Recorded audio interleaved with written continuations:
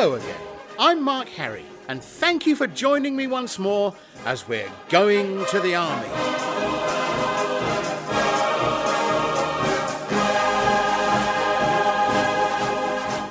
Greetings to you all once again in what is still a sunny October here in the United Kingdom.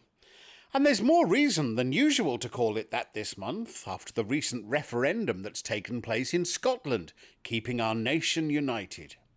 So let's kick off this podcast then, the 16th monthly episode of Going to the Army, with Kevin Norbury's toe-tapping march, The Ransomed Army.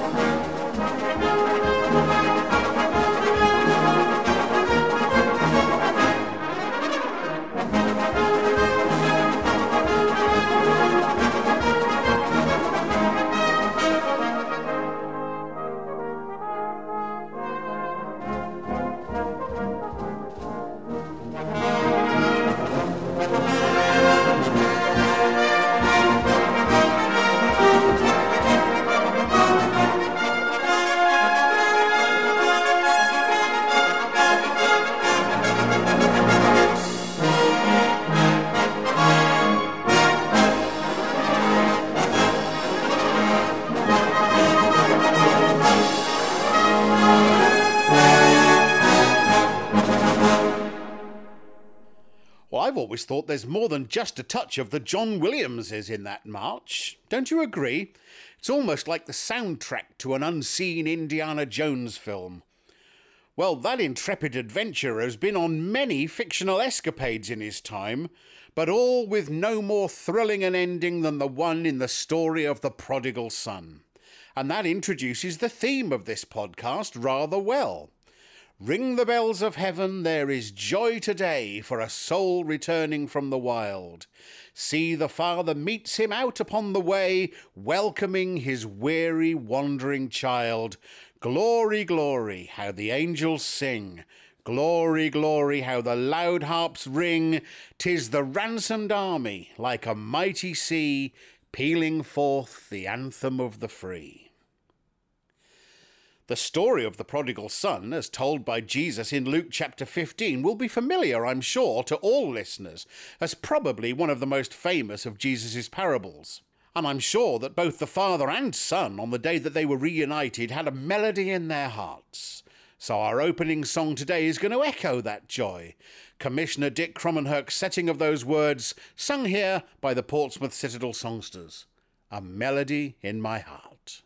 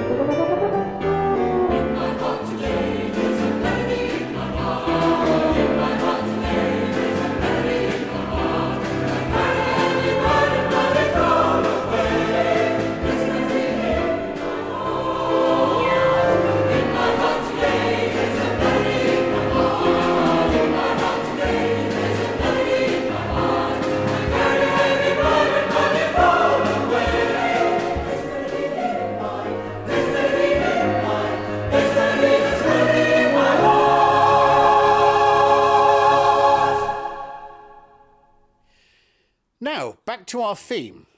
I know that there are a great many listeners to this podcast who, for what are a multitude of reasons, I'm sure, no longer worship and serve with us week by week in the Salvation Army. And I have to admit, hearing from these listeners, which I do without fail every single month, brings me both great joy that they still regard the organisation and its music with such fondness, but also such an immense sadness at the numbers of friends and comrades that we've lost over the last few decades. My father, Major Ken Harry, had a real deep-seated passion for what he called prodigals, and the burning he had within him to see these dear souls back in our ranks was a major driving force in all that he did for the kingdom. I remember him being at one particular corps which was driven by a desire to do more and more outreach, attempting to bring more and more new people into the fellowship. Now, that cannot be a bad thing, let me say.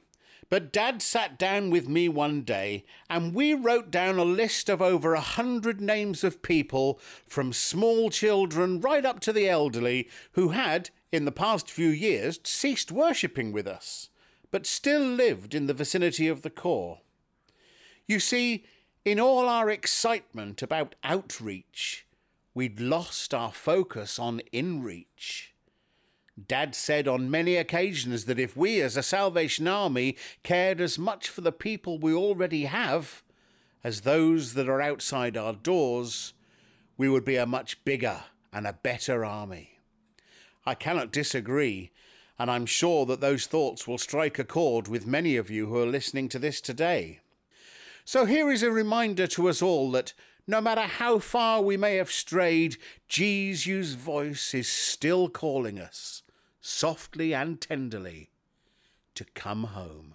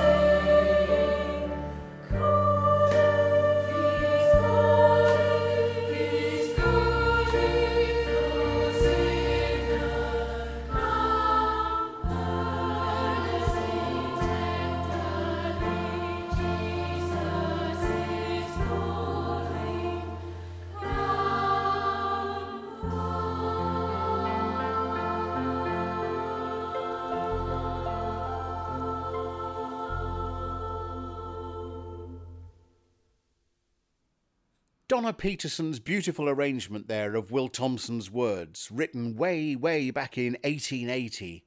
It's aptly titled Song for a Prodigal, and was sung for us there by the Portsmouth Citadel Singing Company from their recording Heart to Change the World. Something a little lighter now, and an arrangement that dates from the late 1970s, from that most prolific of Army arrangers and composers, Colonel Norman Bearcroft. I remember this first of all on the Song of Exultation double LP from 1979, but here's a recording from more recent days, made by the Household Troops Band of On the Sunny Side.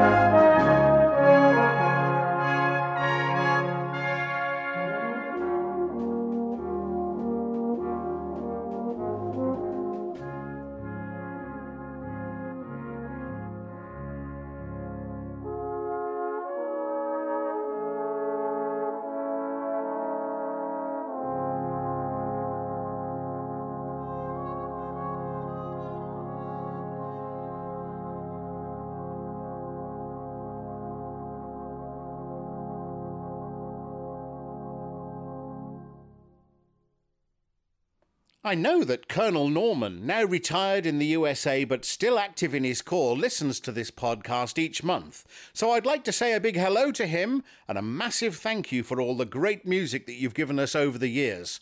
Especially, of course, all those fabulous euphonium parts. Well, you'd expect me to say that, wouldn't you? A few months ago, we had a special recording made for us on going to the army by the Colonel's son, Major Mark Bearcroft, his wife Tracy, and other members of the Corps Fellowship where they're currently serving in Abu Dhabi.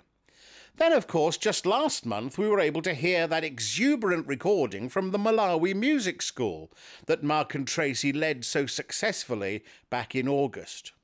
Well, I finally found the opportunity to have a proper chat with Mark this month, but before we hear from him, let's listen to one of Mark's own compositions, the beautiful In Me, sung here by the International Staff Songsters at the Royal Albert Hall in 1992.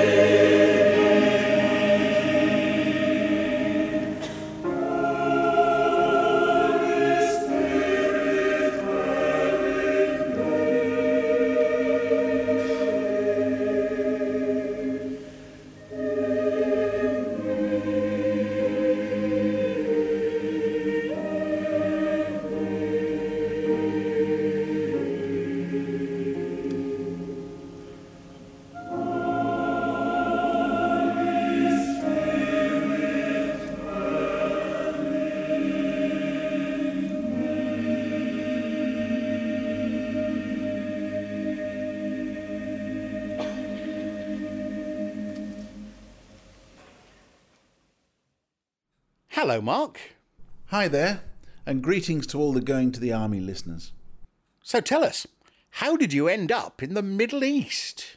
Well, you know something's up when you get a phone call from the Personnel Secretary's office asking you to come to headquarters.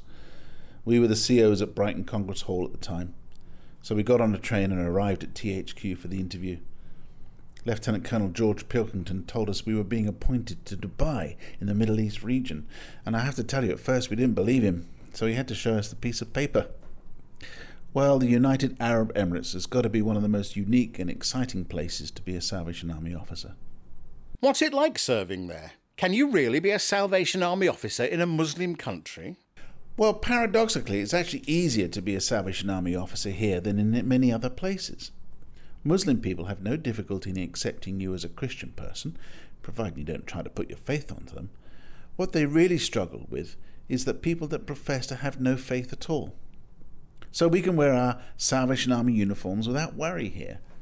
Actually, to be honest with you, many people assume that we are airline pilots, and when we tell them we are Salvation Army officers or Christian church leaders, because we really need to translate what that means, they are always interested, and it gives us a chance to explain what we are.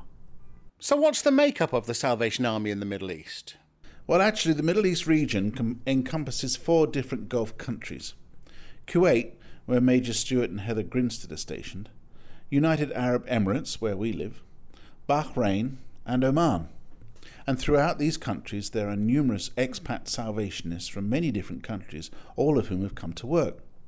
Some have formed themselves into worshipping groups, or corps if you like, and there are currently 9 such groups throughout the region. We are directly responsible for 4 groups in the United Arab Emirates. Stuart and Heather run the work in Kuwait, which, by the by, includes a fascinating social work program.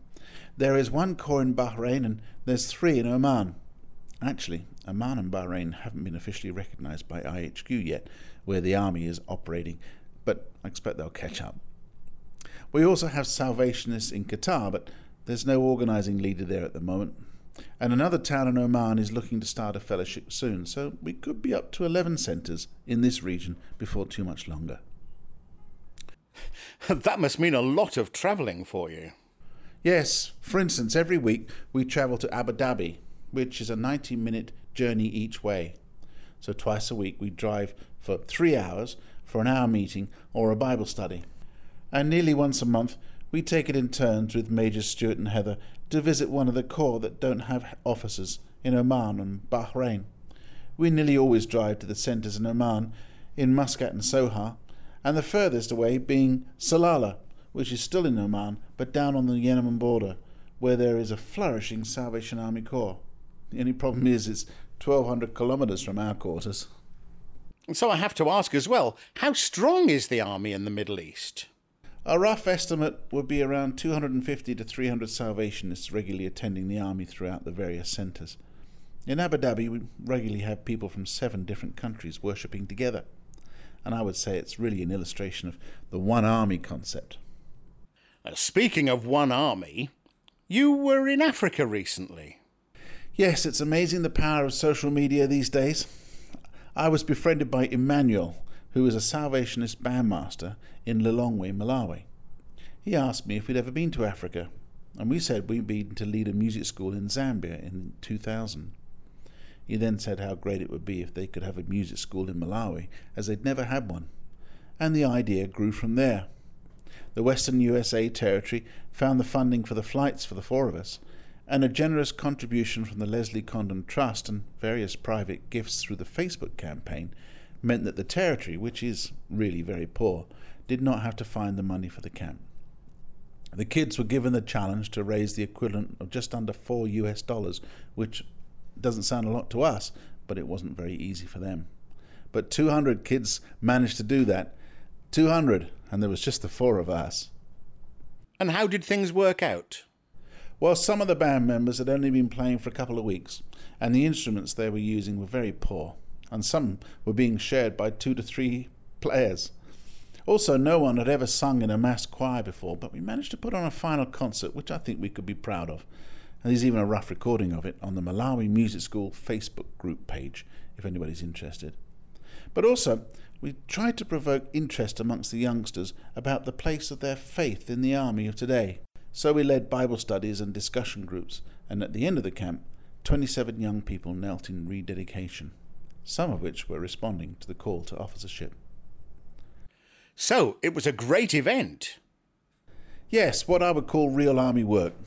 It was another illustration of the one army concept working itself out.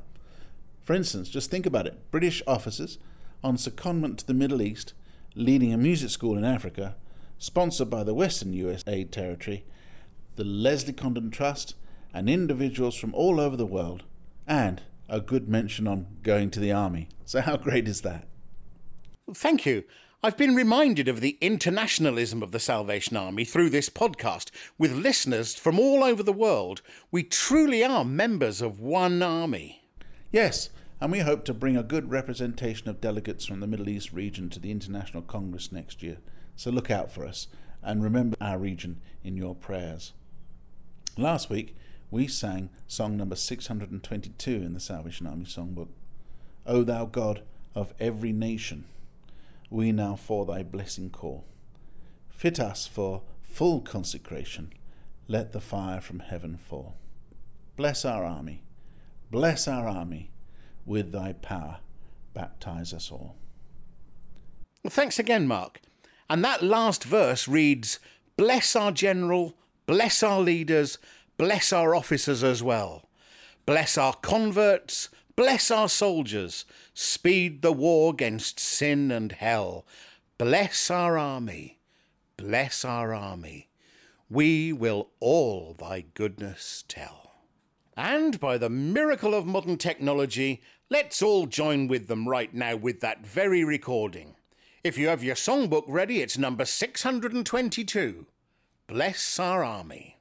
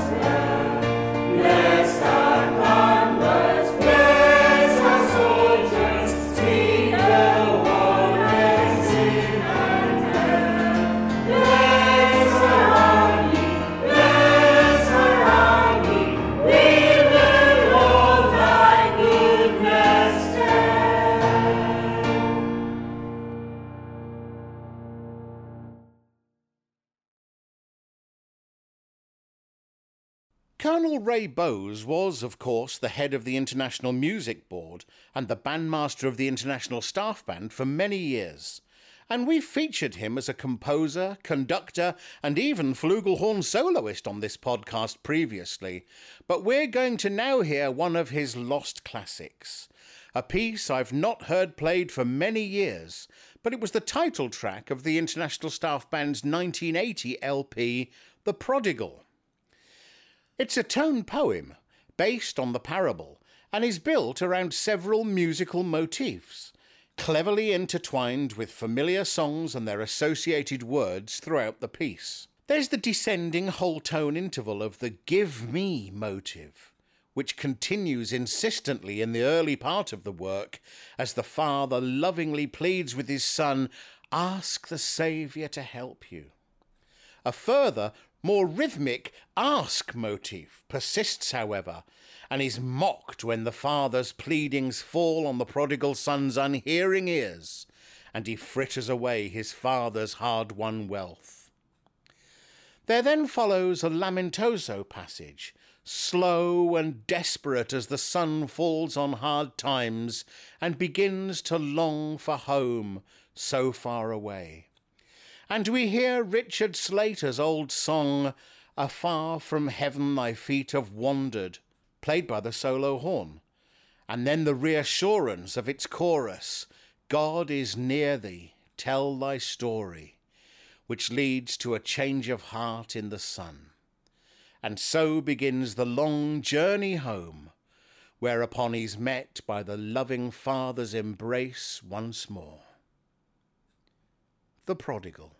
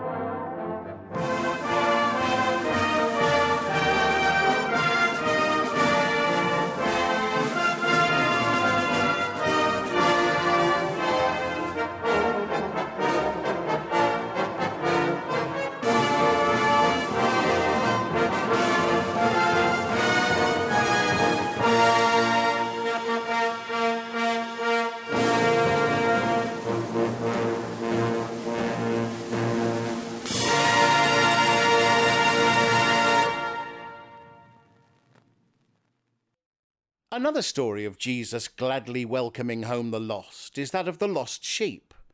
Jesus, as the loving shepherd, will never forget us, even if we tend to forget him at times during the busy course of our lives. And the good shepherd will seek us, find us, and so longs to bring us back into the fold, by his grace forgiven, in his presence blessed. In the love of Jesus is perfect rest. That wonderful song by Ivy Morby, with its melody by William Hammond, has been immortalised in the cornet solo arranged by Ray Steadman Allen that we still hear played so often today. And I'd like to dedicate this item in our programme today to someone very special to me. They know who they are.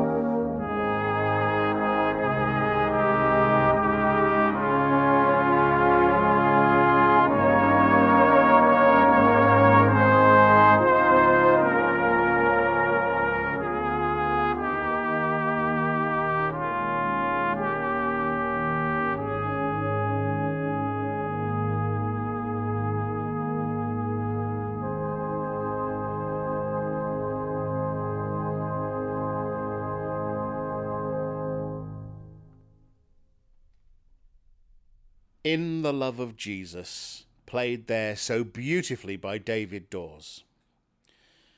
One thing any prodigal needs to decide is which way he's going.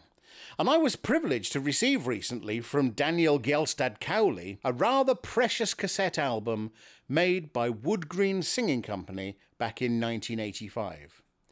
Daniel is now serving in Norway where he lives, but he shared with me some fond memories of his days back in Wood Green Corps, and particularly of the singing company under the leadership of Mary Hill. And I have to say that listening to that album, what a very fine singing company they were. And here they are now with Joy Webb's song that asks that very question: which way are you going?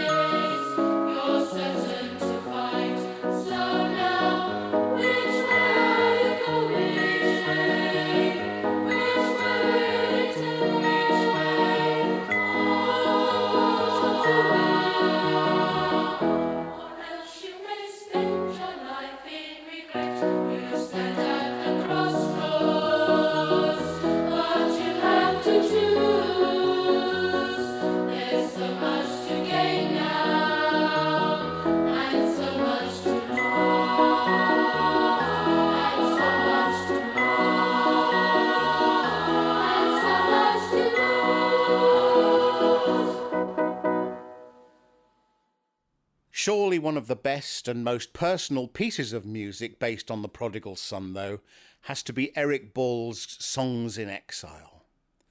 This piece, published in 1958, came into being, of course, during what might be termed Eric's own exile from the Salvation Army, having resigned his officership and staff bandmastership in 1944. Yet he remained through his life a deeply spiritual man, and rarely does the Holy Spirit speak through music as clearly as he does through this selection. The parallels between the child distanced from his father God and the parable of the prodigal son are of course able to be seen very clearly. But the soul distanced from God cries out, "Toil on, just one more day." And when lost, lonely and desperate, the recollection comes to him that he is indeed the child of a king. And as the piece develops and God's call to his lost continues, we hear the music of "Oh, how I'd love to see his face." And finally, as we hear the trumpet call to finally call the wanderer home, child and father are reunited forever in that heavenly love abiding through Arthur Arnott's beautiful song and melody, "Some Glad Sweet Day." Oh, how I'd like to see his face, my Lord beholding. Oh, how I'd like to take my place, his arms enfolding. Some day I'll cross old Jordan's tide. Some day the gates will open wide. Then I shall at his feet abide, my Lord beholding. Eric Ball's Songs in Exile.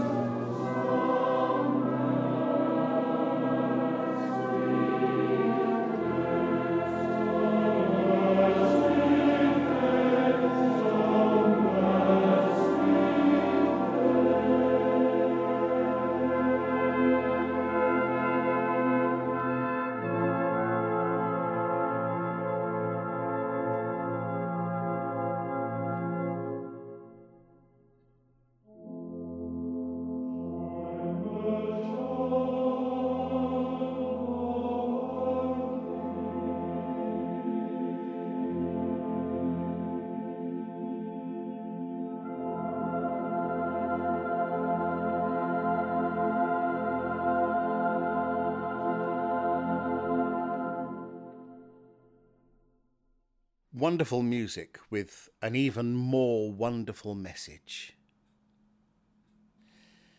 I have to say that I'm very much like my dad.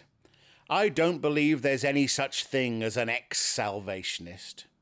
There might be inactive ones. There might be those who've fallen out of love with certain aspects of the organisation, whilst there are others who have undoubtedly been hurt and feel let down by it. But I reckon that even those of you listening who might consider yourself a long way from the army these days still have a bit more than a trickle of yellow, red and blue blood in your veins. And I also know that in the privacy of your own hearts, you'll have never forgotten the love of Jesus, nor the claims that he has on you. It's easy for us to blame the army for many of our disappointments and frustrations. And lots of us, I know, frequently do. But please, try to remember, the Salvation Army's the sort of organisation that's happy to let people like me and you be part of it in the first place. So it can't very well be perfect, can it? So, if you're one of the Army's prodigals, if you've hung your harp on the willow, take it down. Don't leave it there. And let's see together what wonders God has in store for us in the days to come. For we do serve a God of wonders. Let's all march on together now as we end this podcast with Arthur Rake's stirring Cairo Red Shield. Cheerio, and God bless you all.